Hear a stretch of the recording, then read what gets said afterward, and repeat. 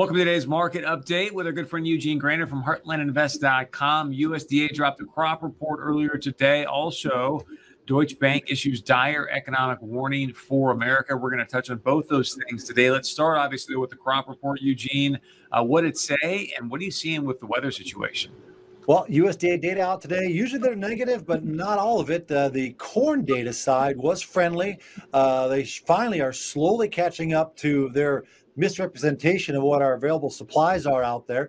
They increased ethanol usage by 75 million bushels, increased corn usage by 75 million, which now has our carryouts for old crop corn down to about 1.1 billion bushels. Most analysts still think we're about 900 million bushels. We're below a billion, which that would put corn back up at $8 a bushel for trying to understand what that means. New crop corn carryout now down to 1.35, but they got optimistic dreams of what they think our current crop is. Let me show you something here. This is Iowa, the number one corn producing state in the United States. Deficit precipitation departures from normal since the first of the year. Look at this, Eastern Iowa, Davenport. We're deficit some 5 inches. One little county here, deficit almost 7 inches. All this rain, very difficult to grow a wonderful crop when we're already off to such a horrible start here. And the reality is, as we look at the GFS weather forecast, they've been dry for 2 weeks. They continue to look dry for the next 2 weeks, and they're in the 90s, like we are up in North Dakota. Spring wheat took a large hit here earlier this week, but I don't think we have a top in because of several reasons.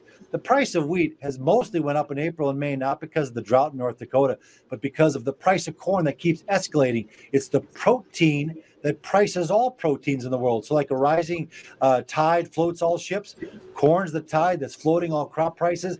And so even though they've taken a little of the premium out of spring wheat's going to be pushed higher by corn valuations that I think continue to still keep moving higher. We're not done taking the price of corn up. We're not done taking the price of beans up. And let me be, repetitive. We're not done with the price of wheat because we've yet to reflect to the world that we're going to slash spring wheat acres that got, zeroed out just 2 weeks ago and planted into corn just to collect the crop insurance, which pays more than spring wheat. We're in a bull market. That bull market is not done in the grain market.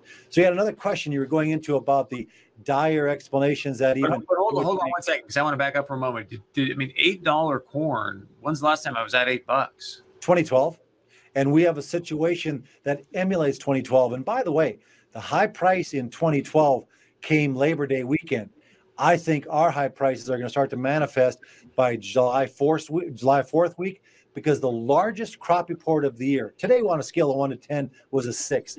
The largest crop report of the year is June 30th. On a scale of 1 to 10, that baby is an 11, because we're going to finally see what the farmers have planted. Some are trying to say our corn acreage is going to jump 6 million acres. It's not going to happen.